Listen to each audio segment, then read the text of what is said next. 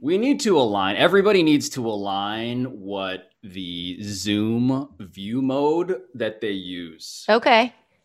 Do you want me to tell you mine? That's right. What's confusing about this is that the button at the top of my Zoom right now says speaker view. I think that means because when I click on it, it's going to take me to speaker view. I think what I use is called gallery view. I'm using you're above Brady me. Bunching. We're Brady bunching. And then I make the window skinny because otherwise there's too much black space. So I make it skinny so it's just us two. And then I put you go totem pole? Yeah, and then exactly. And then my pod dock is on the other half of my screen so that there's always something I could look at. Got it. That's what works for me, Pablo. I'm doing it. I'm in the totem pole. I'm currently, who's the guy in the middle of Hollywood Squares all the time? Bruce Valanche. Yes. You watch Hollywood Square. I am the Bruce Valanche in our podcast totem pole. It's just really distracting when like other people, like they could be looking at anything. You know, it's like, this is if we're going to get closer to human interaction, you got to at least be in the same video game. And I feel like totem pole camera stack is a good one. Yeah, we're closer as opposed to further apart. I don't want to have to look left and right when I'm talking to you. I just want to look at you. How much are you just staring at yourself in any given Zoom conversation? Originally, well, it also depends on how much I care about what it is that's happening. One of the things. So what goes up when the other? Okay, so if it's more boring, what are you more likely to do? Looking at myself, being like, "Are you crushing this? Are you worth listening to? Are you worth looking at?" Otherwise, I'm being like for when we do HQ, it's really hard for me. I keep getting told to stop looking at, let's say, Bomani when he's talking on my screen because they're like, your eyes are off. But I'm like, yeah, but if I look at me, I'm not talking, and also Bomani's talk. I want to look at him. It's tough. Yeah, you want to emulate a human interaction. Yes. And yeah, I'm with you completely. Here's a radical maneuver that I think is more like a human interaction, but I never do because I will intuitively also drift towards myself in any given situation. The hide self view. What? This is so funny because the last podcast I interviewed Charlotte Wilder and we were talking about how weird it is that this time more than any other in history, we've had to look at ourselves, whether we want to or not. Completely. And so I did not know there was a hide self. Where is it? It's 3 dots next to mute on yourself. There's hide self view. Okay. But here's the thing. It's radical, Katie. It's a lot. I'm going to click it right now. What? And now here we are. Oh, this is so weird. I feel so alone with you. I know. Wow. This pandemic messed us up in ways we do not understand. I'm nodding my head so hard, my spine column is being aligned. I feel creeped out. There's nobody else here. Well, and Travis is in the closet. Travis is in the closet staring. Oh, God. When I did this with Mina, she couldn't figure out how to turn her video on.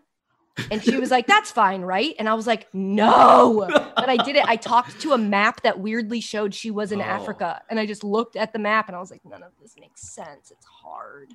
I feel like you got catfished by... Yeah. It might have been somebody who does Mina. A really non-limited fake of Mina Khan. Whoever can do the most. It was probably you. So you probably already know the beats of how this weird... By the way, it has already started. Which is weird for anybody listening because I haven't said... Hello, sweet cheeks. I don't know. I didn't think about it. Welcome to Sports, the podcast that ends with a question mark, but tries its best not to use a ton of exclamation points. I'm Katie Nolan. It's Thursday, so that means I'm going to talk to somebody cool who has been nice to me about why they did that and what they're up to. That person today, as you already know, is Pablo Torre. Hi, Pablo. Hello. We've gone over Zoom alignment, so I don't have a lot left. There's usually a point in any of these where you're like, that's where it's going to start. And on this one, it was before we hit record. So then the second we hit record, I was like, just assume it has started. But I didn't know people are going to start listening to this podcast. There's no hello. It's just us talking about Zoom. But it feels worth sharing with people. And so this is the interview they're getting. It is the sound of two human beings for the first time in roughly a year, engaging eye to eye and literally like, and their bodies like recoiling like, whoa, yes. What is this? Where did I go? I feel like I've lost myself in a way that's very disorienting. But hopefully I can find myself by asking you questions about you, which is basically what this is going to be. I sent you a text today because I don't know if you've heard through a grapevine. I have just and am just getting over coronavirus.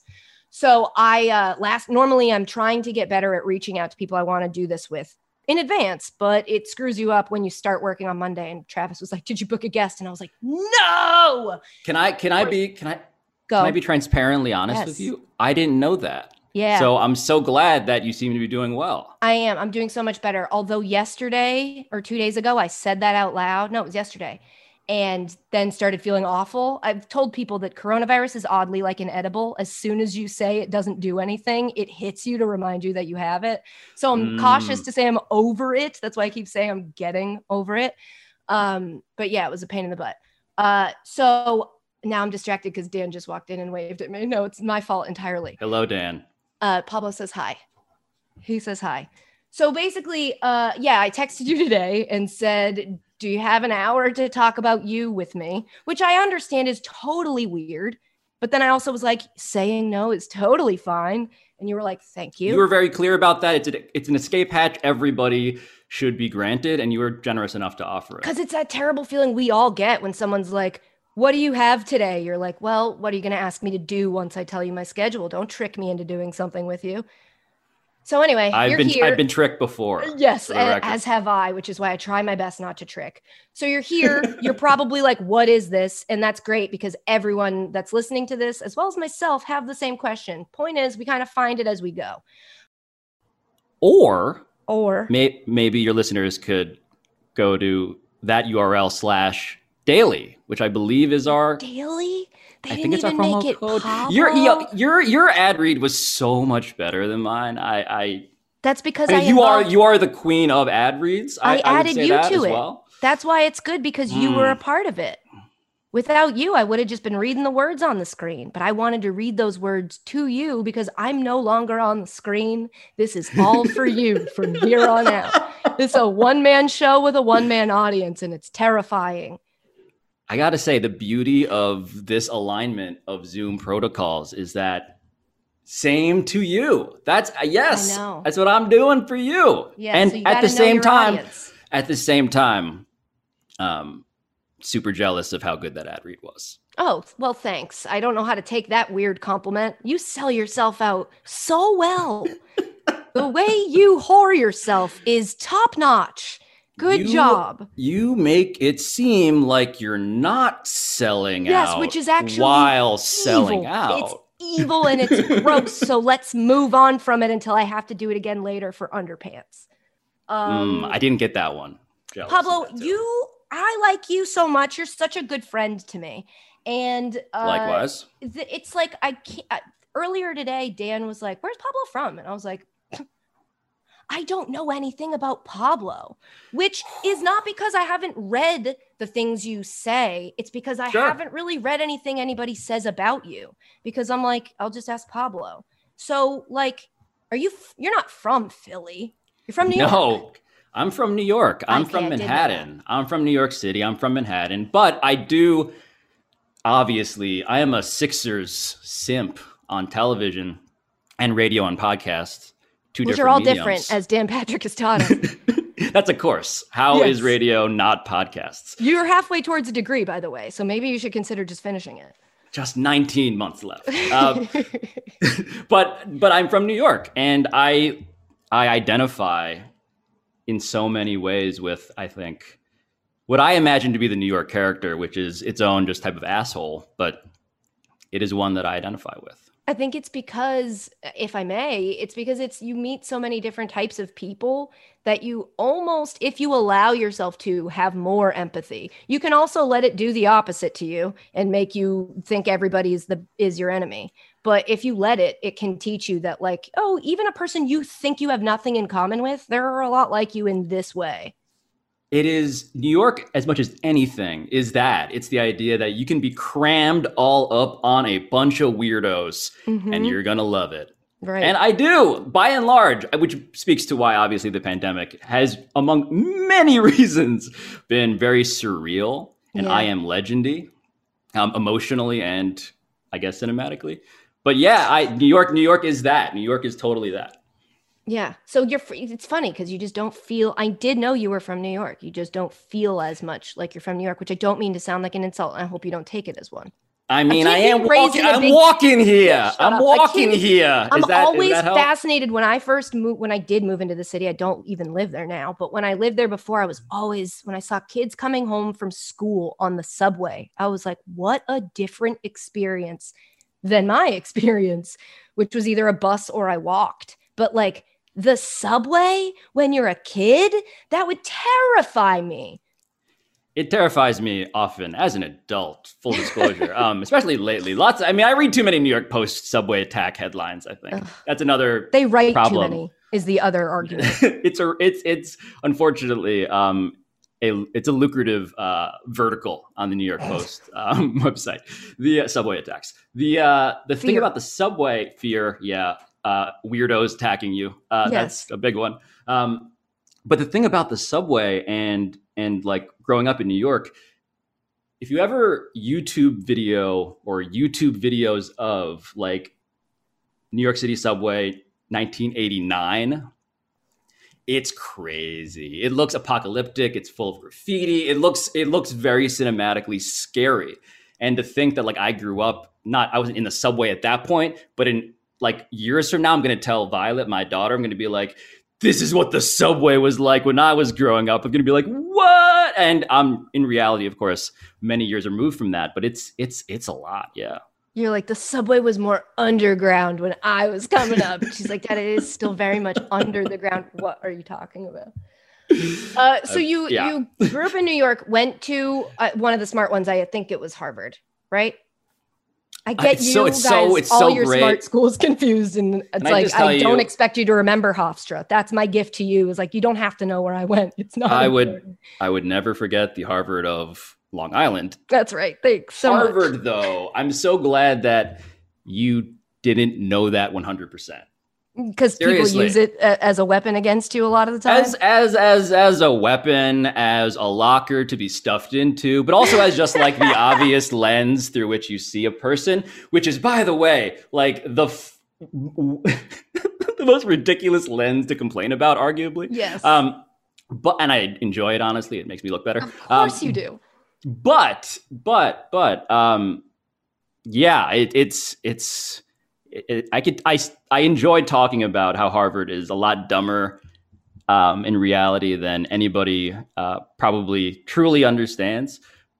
And also, are you saying everyone's too dumb to know how dumb Harvard is, and you're the only one smart enough to know?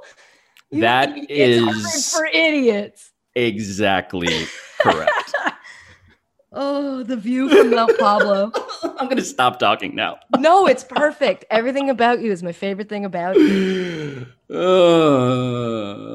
going to be a New York Post vertical of headline. Course. When did you realize you were smart? Man, I don't think I thought of myself as smart until people started telling me that. My mom would tell me that, but I always chalk that up to being encouraging. Like, that's true. I mean, they go hand in hand if you think about it. Pretty biased judge, yes. My mom. I'm smart enough to know that. That said, I always thought that growing up, like what I could do better was than maybe, or I felt very comfortable doing was just writing and like articulating thoughts in writing.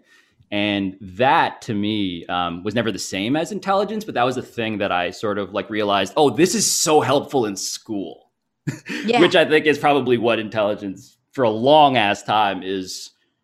That's how we measure it. By. Yeah. Yes, absolutely. And so I realized like, oh, this one thing that I can do is getting me through a lot. And like chemistry is hard, obviously. Physics is hard. And I'm like, okay at that. I'm not great by any means. Still don't understand chemistry and physics really. But writing, I was like, okay, if this is what it is to be some sort of smart, then yeah, okay, that makes sense. I think the thing that made me realize that was when I would use writing as in like writing an email to my teacher to help me in the things that I was bad at. Where it was like I wasn't getting, like weirdly math worked for me, but it worked when it was more like, hey, here's a problem, figure it out, show your work. Because I was like, oh, I can show you how I got where I got. If I get credit for that, even if I didn't get to the right spot, then I'll be fine.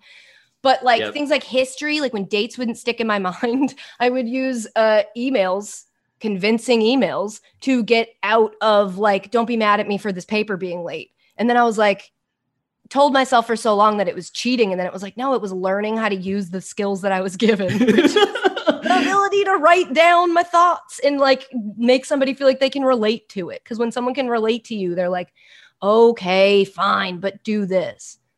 So to recap, you did like it sounds like a phishing hack on your teachers. Like you wrote very convincing emails. They signed up for a multi-level marketing scheme and you got to not do that week's assignment. All I'm saying is that Mr. Sotomayor is still selling lotions at a great rate, for which I get a percentage of every lotion he sells and a bigger percentage of every other teacher he recruits. Yes, it's probably like a Ponzi scheme, but we shouldn't focus on that part of it. And the promo code for that is Nolan as well. Or Daly, depending on if you like me or John Daly's podcast. Every time I'm like, oh, I know what to ask him next, I forget because I get so caught up in the things that you're talking about. Can we talk about trying to get out of assignments, though, in school and writing emails and stuff for a second? Did you ever do this?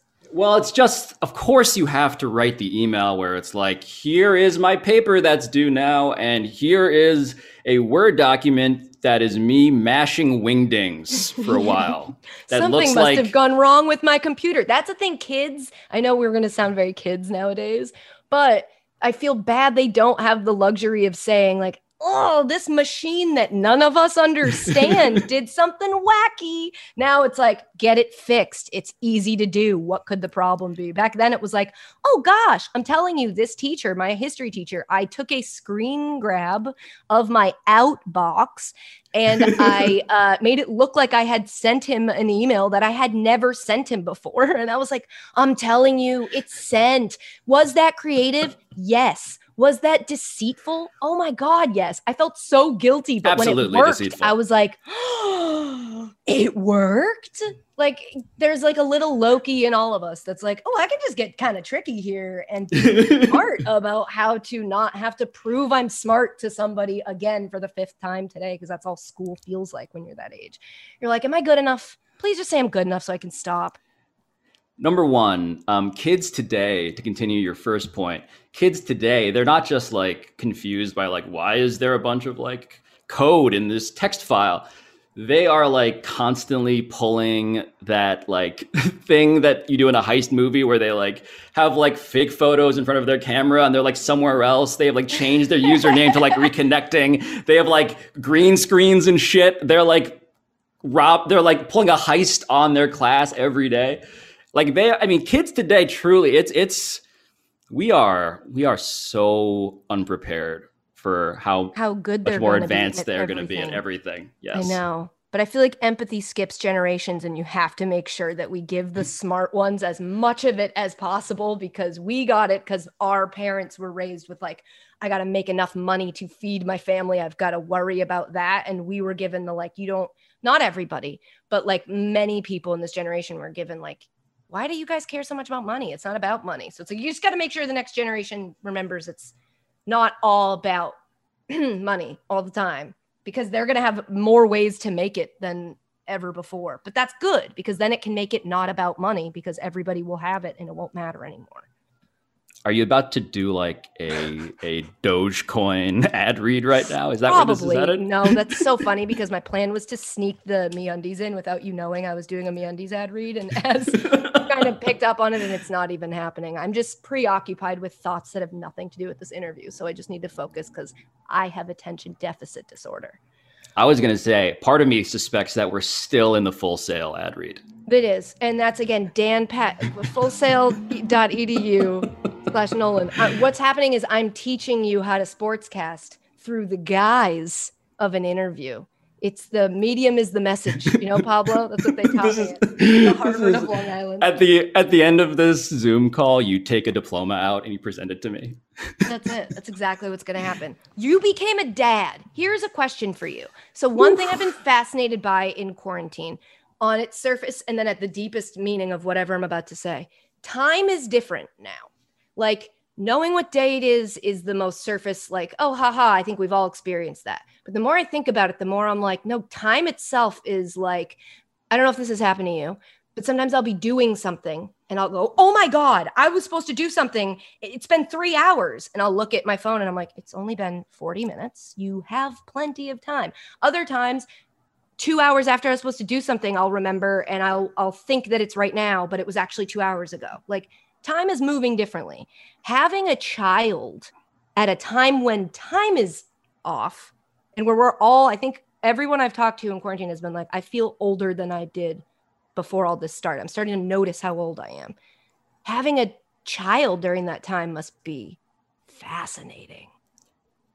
I mean, so Violet is about to turn 1 year old on the 24th. I can't believe that is my, I was supposed to do something 3 hours ago kind of thing where I'm like, this took a year. It's been a year. It's been alive for the year that we most feel like we're not alive. I mean, so first off, you are a part of that day of my memory of that day because you were in the office. You were in the newsroom, man. Oh, just that newsroom. Just like I just re-entered. Do you miss it a little? That newsroom. I go there once in a blue moon. Do I still have a desk? PTI around the horn. No one's there. So yes. Okay, good. The stuff has been like boxed though. They boxed some stuff like. Okay. I wonder where my stuff is. I opened some of the drawers. Not your drawers, but the. Yes, you did. You were looking for snack food. drawer. Don't lie. You were trying to get. Drawer. Oh, is the snack drawer? Do we have snacks in it still? It is so empty. Oh man, that's because Lozo's not there to need snacks. I know. And me in the food chain diagram in the biology textbook, me being like the scavenger creature. Yeah, if there was food to be found, it was like, just follow Pablo. He probably found something. You'd have boxes of cereal on your desk. You were eating out of them. Like, do you want some lunch? You were like, lunch? Will you order me some lunch?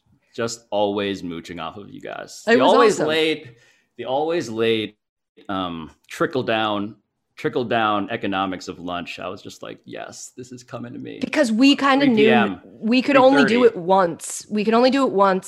And we tried to always time it on days when Jalen wasn't going to do it. Because when Jalen would buy meals for the office, which is a thing he would do all the time, and I'd go, what are we celebrating? And it was like, Jalen's humanity. It's like, sick. I love that. I love eating mac and cheese day with Jalen. Yeah, cowgirl seahorse catering because Jalen just wants us to know he loves us. It was the best. It really was. But then when he didn't do that, it was like, God, there's no food here and we're on a pier. So getting a delivery person to even find the door was a nightmare. It was my daily problem. As a person who just likes to sit at her desk and have the food be at the desk so she can keep focusing, because if she doesn't, if I break focus, you lose me. To have to it was like you have to walk to get lunch. And I was like, I don't like doing that. It's going to ruin my whole day. But then it would ruin my whole day to have to talk to someone and be like, no, it's on the water. Like the building is floating above the water. It's not on the street where the address says it is. You need to trust me. Walk into the ocean. Just walk right into the river.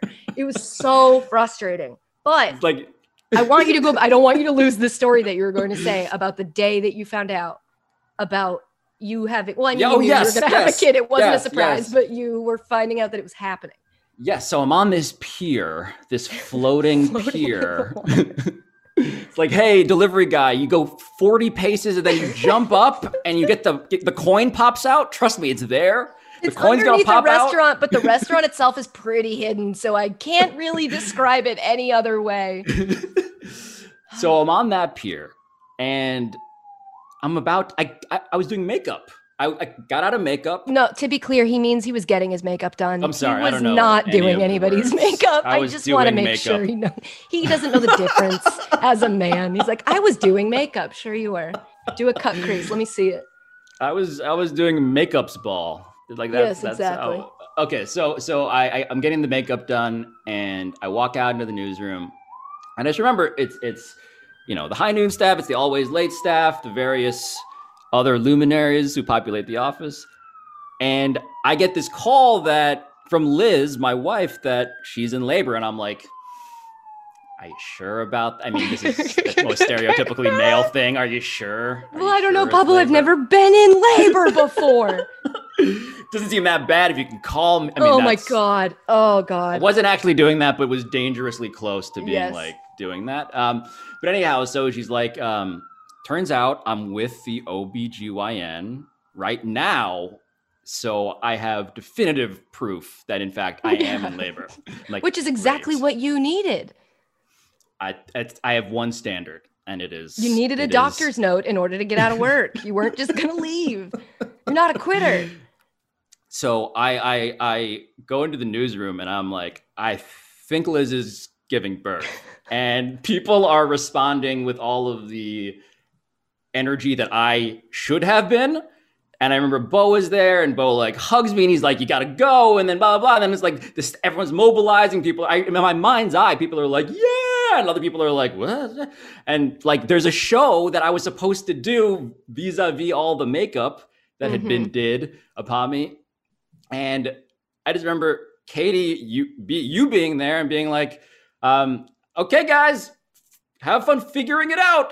And then I like just print out. And then I go and have my day, which involves in the birth of a child almost 1 year ago, to the week. But yes, that's the last time I saw anyone. It was funny because we were in the like fishbowl that is the only meeting room at the new ESPN office. It's like you go in, for anybody who doesn't know, which is everybody, it's a bunch of cubicles, like 6 offices, which are prime real estate. And there were like actual politics that went into who got an office and which office they got. And I want to be clear, Pablo and I were not even considered in these conversations. That's how far above us they were. Rummaging through the snack drawer. Yes. I had a cubicle right outside the offices, which I guess is primer, but it's not prime real estate. Either way, there's one room in line with the offices that's a big office essentially that everybody used for like their meetings. So when multiple shows needed to have meetings, you just see groups of people in like the green room, anywhere they could find space. But so we had the coveted meeting room space. We were in there brainstorming for our show, which was days away. So I had my show is days away energy. It was like, I got nothing else to do except make stuff. And when that's the case, I usually I got to a point of comfort with my staff, thank God, where I was like, I'm coming in without any makeup. I'm coming in a gross sweatshirt that I love and you hate. And that's why I can wear it today, because I'm not front facing today. And, I think that I had even gotten a Buffalo Wild Wings gift pack that had a Buffalo Wild Wings gold encrusted boneless buffalo wing on the end of a comically large gold chain that I was wearing. It's the one you're wearing right now, Katie. Yeah. Oh man, called me out. He's right. But I was like wearing it around the office, like, haha, this is funny. I could never wear this. And somebody came into our meeting and was like, hey, could you do high noon today? And I was like, what's up? Because to me, and this isn't flattery to you, I'm actually mad that I have to say this many compliments in a row. To me, High Noon was like, oh, it's a smart people show. If I'm going to show up on High Noon, I better bring it. I better have made sure I know everything so that I'm comfortable enough to say the things I know. Because that's how I am. I don't like talking about stuff that I know I don't know enough about, because I'm not convincing. I'm not a good liar. And I'm more interesting when I know enough that I can find what is interesting to me about it. Point is, I was like, can I? Yes. Am I having difficulty finding a reason to tell you that I can't without revealing to you that I make myself dumb? Yes. I was like, how can I can't be like, I'm busy. You're looking at me. I'm wearing a gold buffalo wing. I'm not busy. I'm goofy. And I was like, I don't know how to communicate. I'm in the wrong mode for this. So I was like, yeah.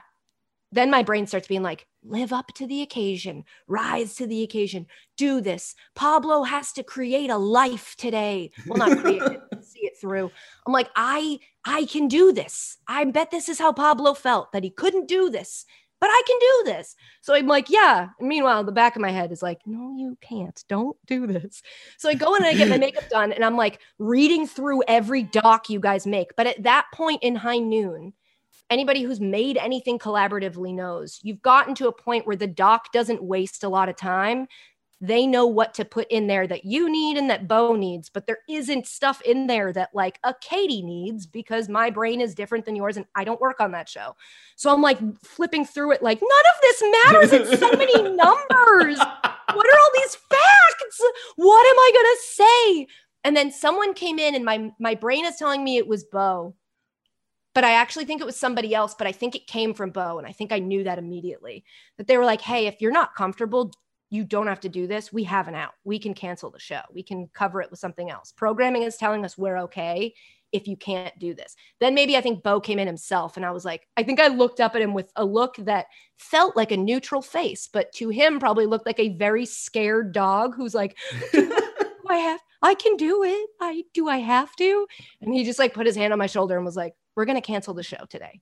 Thank you for doing this. We're going to cancel the show. And I was like, oh my God. And then I was like, wait, do you think I'm too dumb to do the show? Self-hate, I can only get a break from it for like 30 seconds. Sure. But I just remember being like, you got to live up to Pablo's expectations. And meanwhile, you were like, I just remembered that you were there and I was scared. That's first off, it's so funny to hear that. And any other vantage point on what that day was like. I'm like, yes, I do want to like piece together like all the different like perspectives on this one afternoon. You would have been so good filling in for me, and it would not have been wise for you to try and like imitate. No, just imitate the voice of whatever it is that you thought that the template of the show was. I think that's what never... it was. It's pressure, right? Like, of course, so let me ask you this. You've done PTI. How does that feel? Filling all, I mean, the thing about what I just said is that I, if anything, am too guilty across the board in terms of like, okay, this is the template of the show. Time for me to become whatever is the best fit inside the template. Like, I think that's for me. Like, I have almost the opposite issue. If this is way too deep about this stuff at this point. That's what this always ends up being, and I can't tell if anybody likes it or not yet, but I like it, and so please keep going. So I think you have your voice. I mean, what a voice is, and this goes back to writing, and it goes back to performing, and it goes back to speaking. What someone's voice is kind of the goal of, that's like the mission, is like figure out what your voice is, right? And then play the instrument. And this is very highfalutin, of course, but like for me, like I would say there's a lot of cover banding. And I think that's part of finding your voice, perhaps in any situation. This is imposter syndrome in so many words, but it's also like, how do I get good at something? And it's like, well, I have to imitate in order to figure out what I can be good at and then work that into what I think I am, which is a different version of that. That's a combination of a bunch of different things. But I would say that I'm absolutely still working through that all the time. Like, part of the reason why I'm loving talking to you here is because this is a very purely open space, right? But if you put me on PTI, I will absolutely go into PTI mode for good and bad, right? Good in the sense that like it's really easy to do the show with me. Bad in the sense only that I really do enjoy the open field you have provided, which is a different job, of course, than doing PTI or High Noon or HQ or anything else. But the best, and this is what obviously our friend Dan Levitard nurtured, which was great, was he was more of an open space guy, right? And so that's the difference between, I would say, structure and template versus that open space thing. I enjoy both. The living I make is mostly on the template side of things because we're doing shows, like formatted shows. You have done them, you've hosted them, but it's on the spectrum of like, structure and templatedness. Why was I talking about this? Oh, because you trying to do High Noon as well, right? Yes, PTI, but also you like in the dock of High Noon, which is just God, what a world we were living in. I was genuinely digging through being like, where's the part where I go? Because sometimes it'll happen on HQ. Well, they'll send a doc, which is for 3 different people every day, which must be so hard for them. And I'll scroll through and sometimes I'm like, oh, easy. I know exactly what to say on that topic. Oh, that topic, super easy. But it happened the other day. It's recency bias, but it's very fresh in my memory. The story was about Steve Kerr resting Steph Curry. Like, he's doing that for too long, like yada, yada, yada. And I was stared at it and I was like, who cares? I'm like, I can't. And part of it was because I was getting over coronavirus, which has weirdly had an effect on my brain that I didn't expect it to, because there's this whole like not knowing what it's going to do to you because it did something different to every person, that it was just like this fear. And then I got lost in that. But part of it was because I'm like, this story, I just couldn't find the thing. And so it came to the minute up to the second it was my turn to speak, I was like bouncing between looking for what I'm going to say and feeling like you'll find it. And then the moment arrived and I was like, started talking, started listening to what I was saying and going, that doesn't make sense. Nobody cares. You're going to end this by saying, I don't understand and I don't care. Don't do that. And then the words fell out of my mouth and I was like, I think I just don't care and I don't get it. And then Sarah was like, I get it. It makes perfect sense to me, and explained something. And I was like, yeah, that's it. Okay. But it's like, that's how it's going to go for me some days. Some days I'm like, this information doesn't have the key, whatever that weird, I wish I could identify what the key is all the time so I could find it quicker.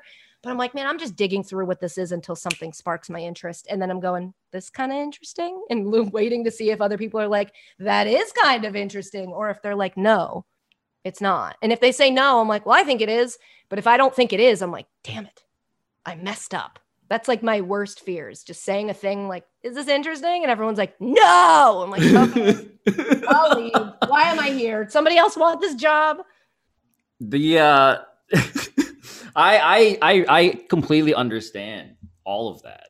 I absolutely understand what you're describing. I would say that you navigate it better. No, having what you have is a clarity of, this is interesting to me. Yes or no? Like having that sense of taste for what is stimulating to you is actually, I mean, it's not actually, this is, that's it almost sounds pejorative. It's straight up a good thing to have. You had to sneak in, like, I'm smarter than you, as a quick reminder before I give you a compliment. It's the ninja star of an adjective. Pejorative. No, but knowing that, right? Because I spend a lot of time, like, I would say, kind of slogging through stuff and not having that clarity of like, I'm really into this or not. Because I think I'm pretty good, to your point, at trying to make anything to me interesting. Yeah. Like, and that I think is again, that's certainly its own skill, but it also can be inefficient and unsatisfying. So inefficient. When you're sort of like, because you're trying to make it work as opposed to following your interest and passion into something. Yeah. So I get it. I do get it. And I would say, in terms of like, I'm trying to pick this lock. Like, part of the job has been, here's a question, a truly sports takey question that I will build my interest up to in order to do the show, as opposed to like, I'm already here. Like LeBron, Michael Jordan, there are people who feel that way, and I respect it because it's a skill, as I said. And most of them graduated from the Dan Patrick School of Broadcasting because they learned from the greatest broadcaster of all time, as I'm being paid to say. I don't know if I'd be great in that particular class at the Dan Patrick School of Broadcasting. You're very good at it. I'm curious to know why sports, because sometimes one of the fascinating things to me is when smart people learn they're smart where they put it. And like, I'm curious to know how you ended up putting it here. So why do we get to have you, I guess, is the question. Well, most immediately because I don't have anything else to do tonight. Uh-huh. Secondarily, because I took the LSAT after planning to be a lawyer and did not do well. I choked by any objective definition. Yes. Oh my God. Like the yips? Flop, like you just, sweat. Even the stuff you knew you didn't know? I think the yips is too generous to me. Okay. Because like the yips is almost like you had it and then you lost it. For me, it's kind of like I was never totally confident. And then I went in and what I feared happened, which is I didn't do well despite spending like days and days and days and days, an entire summer in a library taking practice tests, like obsessing about these scores, blah, blah, blah. I mean, if a genie, Katie, had visited me in that library, I would not have had the foresight to wish for something much better than I want to get into the best law school in the country, whatever that is, Harvard Law School, let's say. I would have wished for that, which is humiliatingly pathetic, of course. Why? Because number one, I should have wished, I don't know, to like fly, have infinite wealth. I mean, why am I to cut out the middleman? X-ray vision, what am I, like anything. I mean, or I want to be able to keep working for what I want. I think. Right, exactly. And maybe throw in like equal protection under the law, whatever I was theoretically getting into the law you were also for, whatever considering that is. other people. Uh-huh. Yeah. Mostly though the flying. And I would have wished for that, and that just that's just how consuming it was. And so when I took the test and I flop sweated and I'm like, I don't think I went well. And I got the score back after like, stressing out about it nonstop for so long. And it didn't go well. I'm like, what do I do?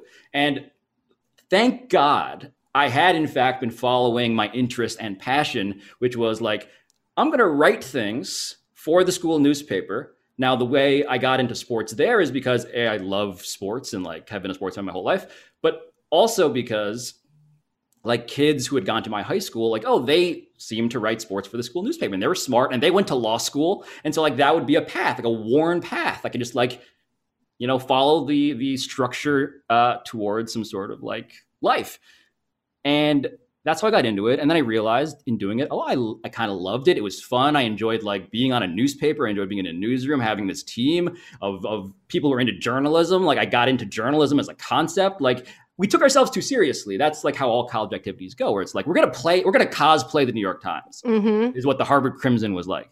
And which is truly a miserable. And as I said at the beginning of this, far dumber than anyone probably understands, like just dumb in ways like, okay, I'm not proud in the way of like, man, we accomplished so much. I'm just like, we were so sincere about being into this. And so luckily I'd been doing that and I'd gotten an internship at sportsillustrated.com writing whatever for the website, because back in our day, Katie, like people, like they didn't put the best writers on the website because the website was secondary to the magazine. Sports Illustrated was a print product. This is newspapers, is the story of everything. That was a bad investment. But I got to like cover like the Nathan's hot dog eating contest. That was the first assignment I ever had for sportsillustrated.com. Like that was the kind of shit I was doing, right? Profiling Joey Chestnut. Like a dog fashion show for local news. Yes. I mean, if only I had that assignment. So when I don't get the LSAT score, I'm like, shit, this is an existential shaking of this tree. I apply for a job to be a fact checker at Sports Illustrated, the magazine. And thankfully, I get that job. My Joey Chestnut story was good. And I get that job and I immediately start to study for the LSAT again. Oh my God. I spend the next year studying for the LSAT. Just like, this is my year off. I'm going to do this thing for fun and I'm going to get into law school and I'm going to be out of here back on that path that was worn that I'm going to follow. And by the time, so I took the LSAT the second time the day before I started at Sports Illustrated as a fact checker. Wow. And so I show up and I'm like, kind of like half in it, whatever. Story goes, like soon enough, I'm like, again, super sincerely into this job. And I enjoy it. And I enjoy writing and I enjoy aspiring to writing better. And I see these writers who I admire and I'm like, I want to write like them. And I have been trying to write like them in college already because it's Sports Illustrated. And I'm like, as a fan, I was super into it. I just had never considered that would be actually a job and a life. But months pass, and by the time I get my score, which is, spoiler alert, better, but not great. Better, good enough, but important to note, you improved, but you were what you wanted yourself to be. But the point is, like, there is a life in which I did well enough to like make my parents proud, right? I could have like gone to law school, and I kept putting it off. Like month after month, year after year. I'm like, I'm going to keep on going with this.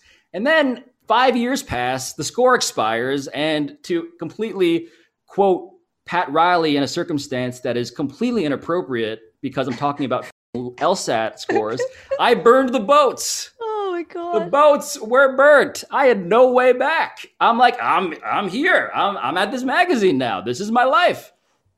And here I am. Your main plan went from your main plan to your backup plan, and you didn't even notice it. The switch happened until the boats were burned, and then you were like, well, this is my plan now. You had two.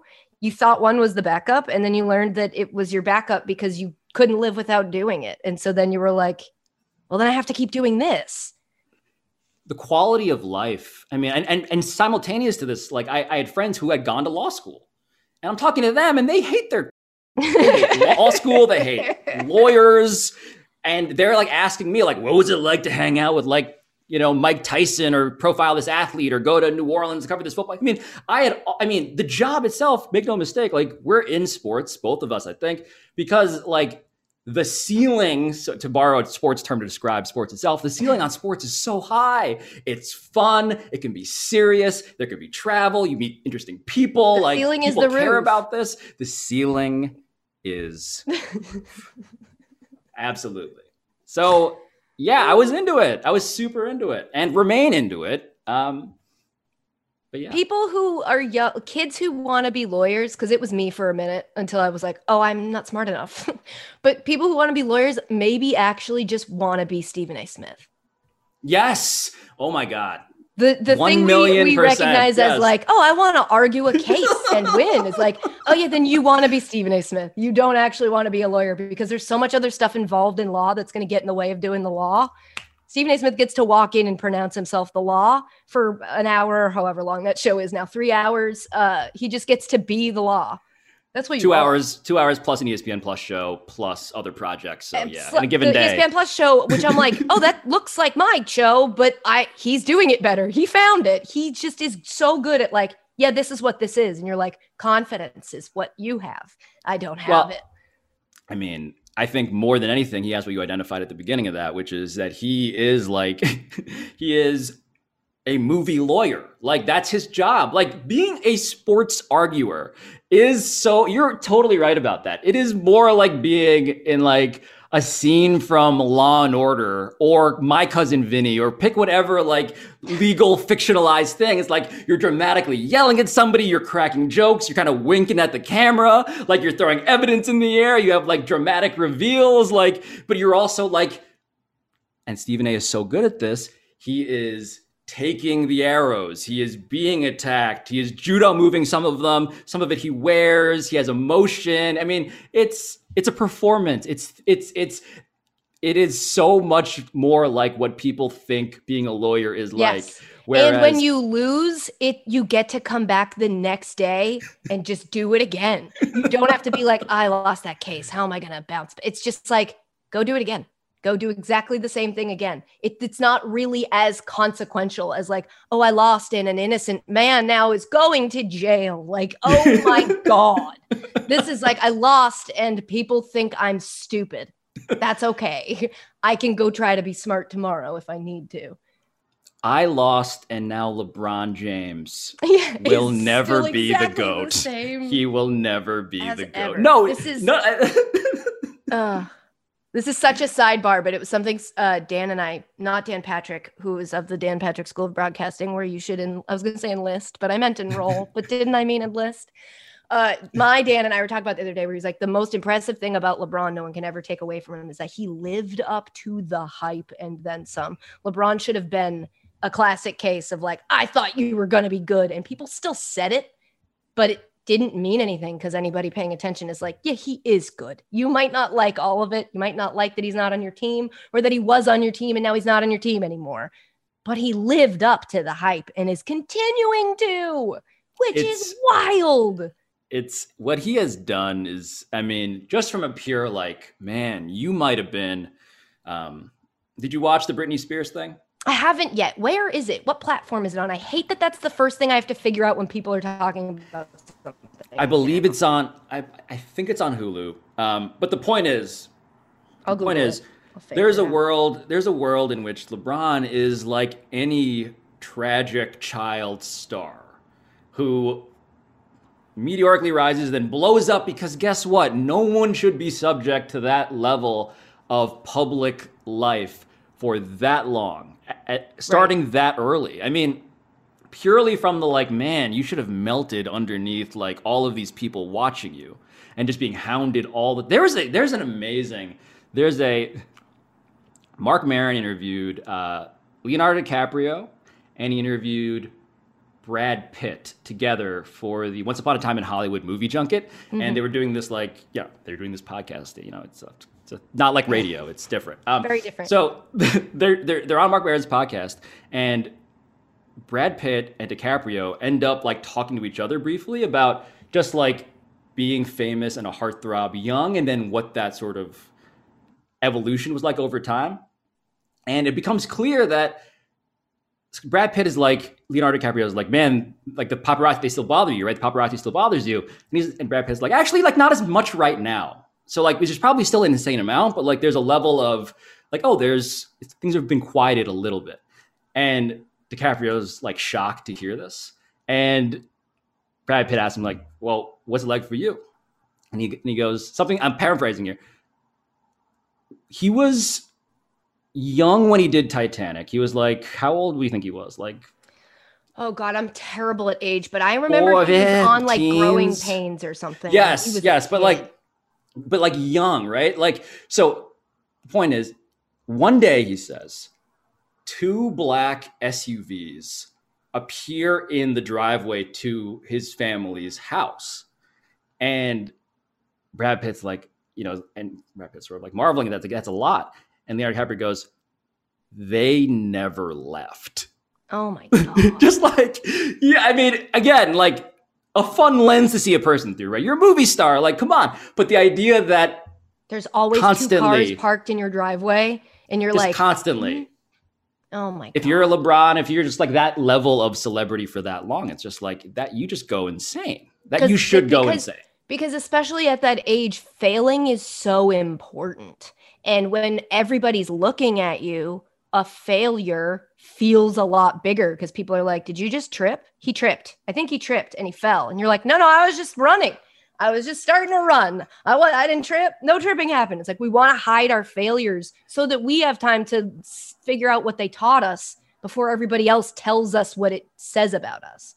And like at that age, if you're told you can't fail, that's much scarier than being like, hey, it's okay. Screw up. It's going to hurt more. You don't want to fail, but you'll get over it better than somebody who's being told they absolutely can. And so it's amazing to me that like LeBron and probably Leonardo DiCaprio, but I don't know him well enough to say that confidently. So just LeBron has been able to still become a well-adjusted person while having every single thing he does scrutinized by every single person who cares about sports in some way. Yeah. And even people who don't. As of late, having an entire like television economy basically built atop you it's a pretty remarkable thing. I mean, to be numb to that. I mean, and by the way, I do think we all are sort of numb to varying like versions of that, ever smaller, right? Like, but that's what being on. I mean, we're sounding so old now, but that's what being on social media is like, right? That's what all of these platforms. My Twitter mentions used to be a lot scarier to me than they are now. Now I've developed a coping mechanism, which is assume every single person tweeting at you is a friend of yours ribbing you. Take it that way instead of thinking every single person has a gun to your head and you have to defend yourself. Just be like, oh, that is something stupid I did, and laugh at it. And anybody who talks about something that doesn't matter to you, it's not supposed to matter to you, so move on. Like when somebody says something about my appearance, it's like, yeah, cool, you don't like my teeth. I also don't like my teeth, but I'm not going to fix them because I also don't like the dentist. Goodbye. Like it is what it is. Not going to change it. Our brains are just in general not meant to like have to answer these sort of challenges and experiments. Like we're living experiments. Like it's weird it's fundamentally like, and I think we're all steadily realizing this broadly, but like internet probably not the best thing. It is if we would all use it the way we wish everybody else used it. Like, use it properly. When you have a question, don't go to the website that's for saying stuff. Go to the website that's for asking stuff. Like, if you need to know something or you're curious about something, Google it instead of tweeting it all the time. I mean, there's times where you can have your curiosities answered by Twitter, but there's times where it's like, you're not going to get the best answer from this website. Go to the website whose job it is. I'm buzzing in food. That's why I'm looking away from you. I go to the website whose job it is to tell you and explain things to you. Why are you here on Twitter? Don't make this my job.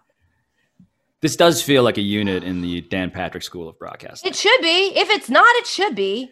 It truly should. I'm also trying to learn the lesson that nobody wants to listen to a 2.5-hour podcast. I know there's some people that do, and I know I want to make one, but I also know that like that's a daunting amount of time. And so I told Dan, he was like, I'll produce you. I'll text you when it's time to let Pablo go. And he texted me like 10 minutes ago.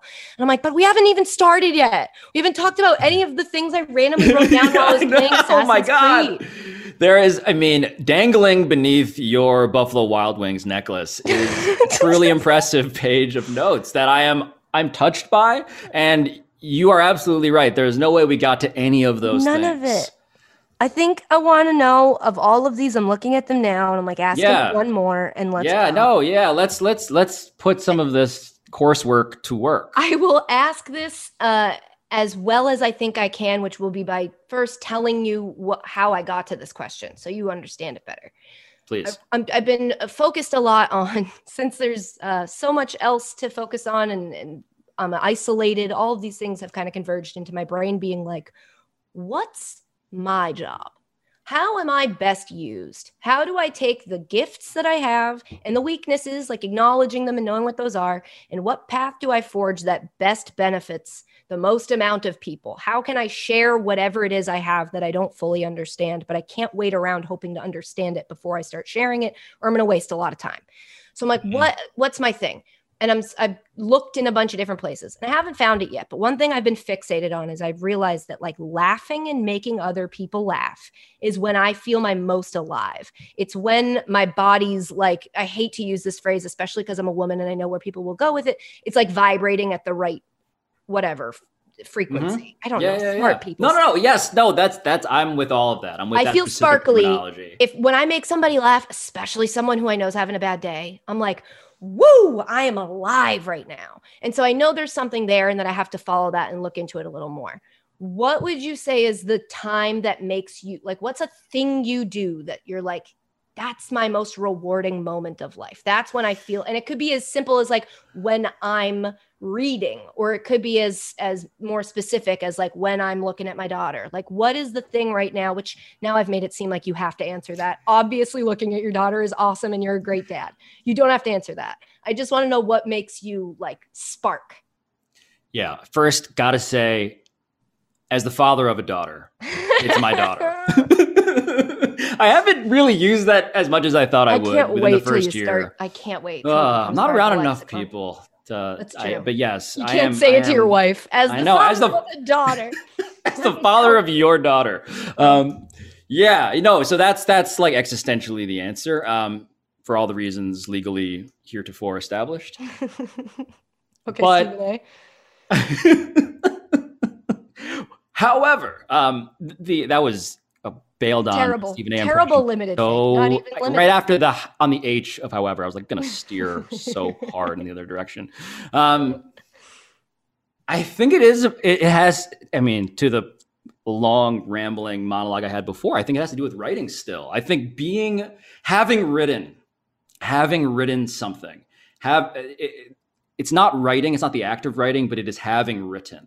I would say that there's a pride and satisfaction of like, oh, I put something together that I am proud of. There's a cleverness here. I set something up. There's a turn of phrase. There's an idea. There's a thought. There's something I wanted to say, and I figured out a way to say it. And that to me, in that small, just like, again, these aren't big, enormous, volcanic vibrations, but they keep me going.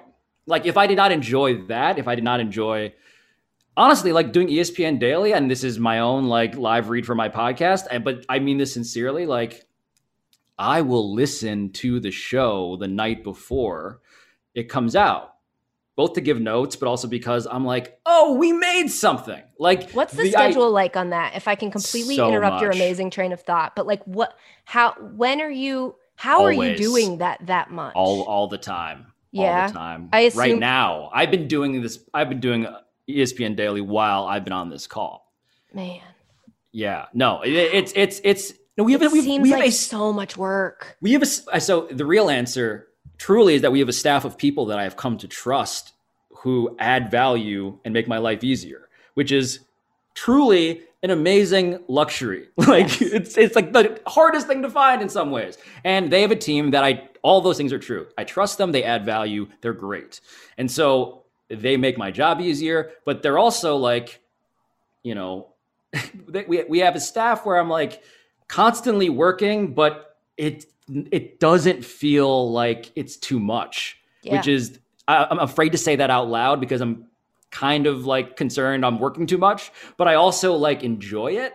Yeah. So I'm in that zone right now where it's like, again, like kind of like a low vibrational hum, but I'm like, oh, I'm into this. I'm into this.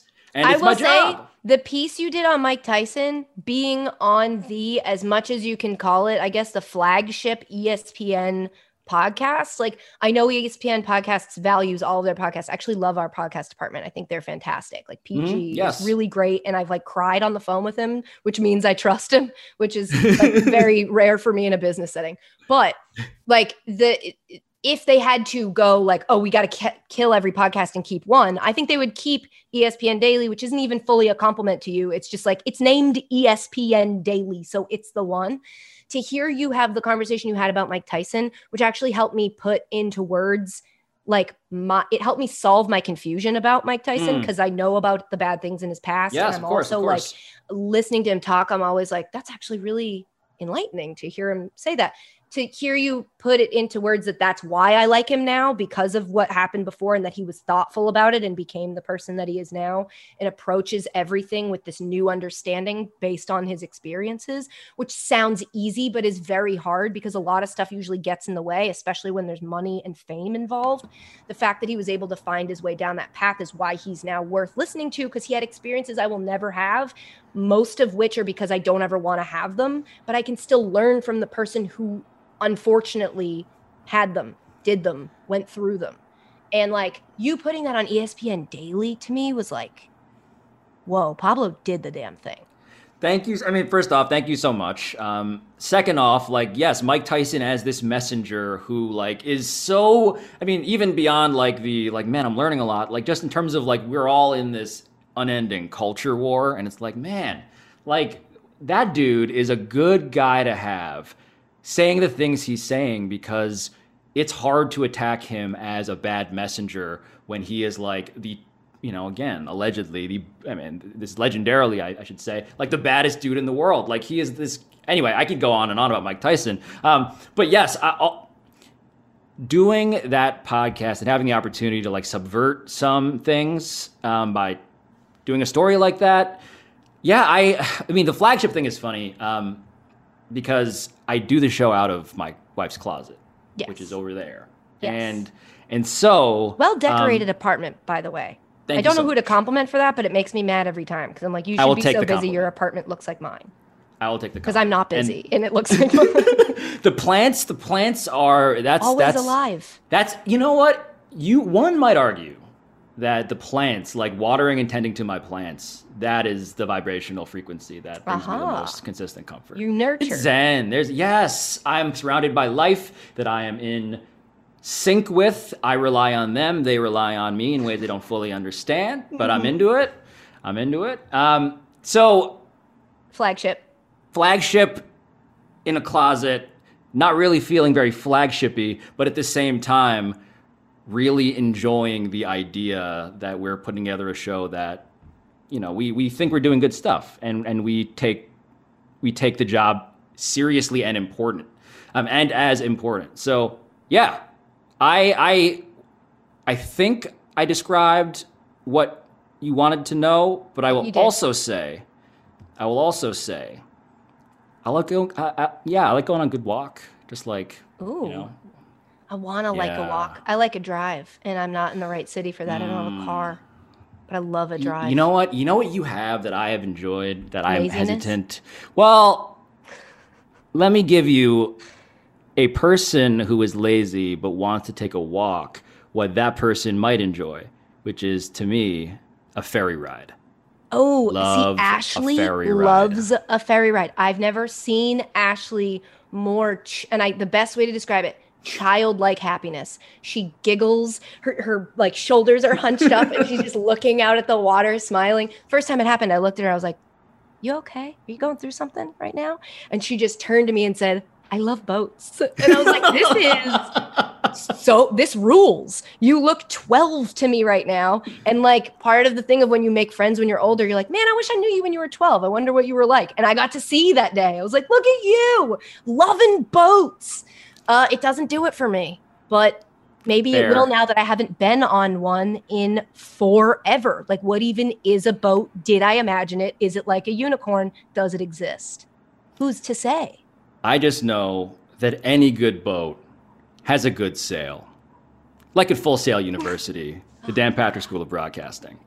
Oh my God. That's it. That's decided. Go to fullsail.edu/David. Do not use my promo code. Wait, Pablo has won it back. The entire podcast was a fight to the death over who got to keep the Full Sail read, and you won it just then with a slam dunk.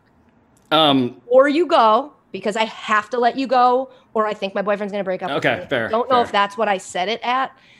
He probably would just be like, okay, I knew you were going to do it. But I have to make myself believe those are the consequences so that I won't talk to you for another 3 hours. Yeah. But we'll do this again soon. I'm starting to realize that, like, I might just have the same people I've been having on over and over because I'm talking to you. But let's talk about love. We're going to do it. I do that. I do that on every product I buy. Like, I bought myself a robe from Brooklinen for my birthday because that's the kind of birthday I was having this year. I had just found out I had coronavirus. I was like sick, getting a robe. Belated happy birthday and happy new robe day. Oh, thank you so much. Yeah, it showed up very quickly. And but before I ordered it, I tried every podcast friend I have to see if they had a promo code. But I never used my own because that felt like you don't get high on your own supply. You're not supposed to do that. Another item on the syllabus at the Dan Patrick School like of Broadcasting. 1. That's 101 broadcasting at the Dan Patrick School of Sportscasting. Sportscasting. Not broadcasting. That's a completely different school and a completely different field of study. Guys, that's it for this week's edition of Sports. Shout out to Full Sail University. Shout out to Dan Patrick. Shout out to Full Sail University's Dan Patrick School of Broadcasting, Sportscasting. And shout out to MeUndies, which are underpants. Also, shout out to ESPN Daily, Pablo's podcast, because usually this is where somebody tells me what podcast at ESPN I have to promote, and they didn't do that today. So I'm choosing to promote ESPN Daily, which is Pablo's podcast. Thank you so much for having me on your radio show.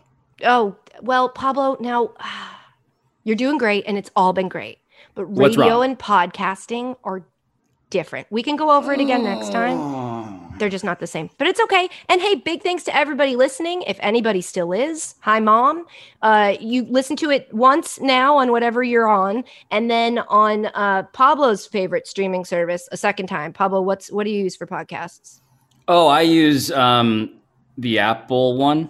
On my phone. Okay, so once now on whatever this is and once on the Apple one. And if you're already on the Apple one, well, then guess what? Your job is to leave us a nice review wherever you're listening to the podcast. But I just said Apple, so maybe I shouldn't have said that.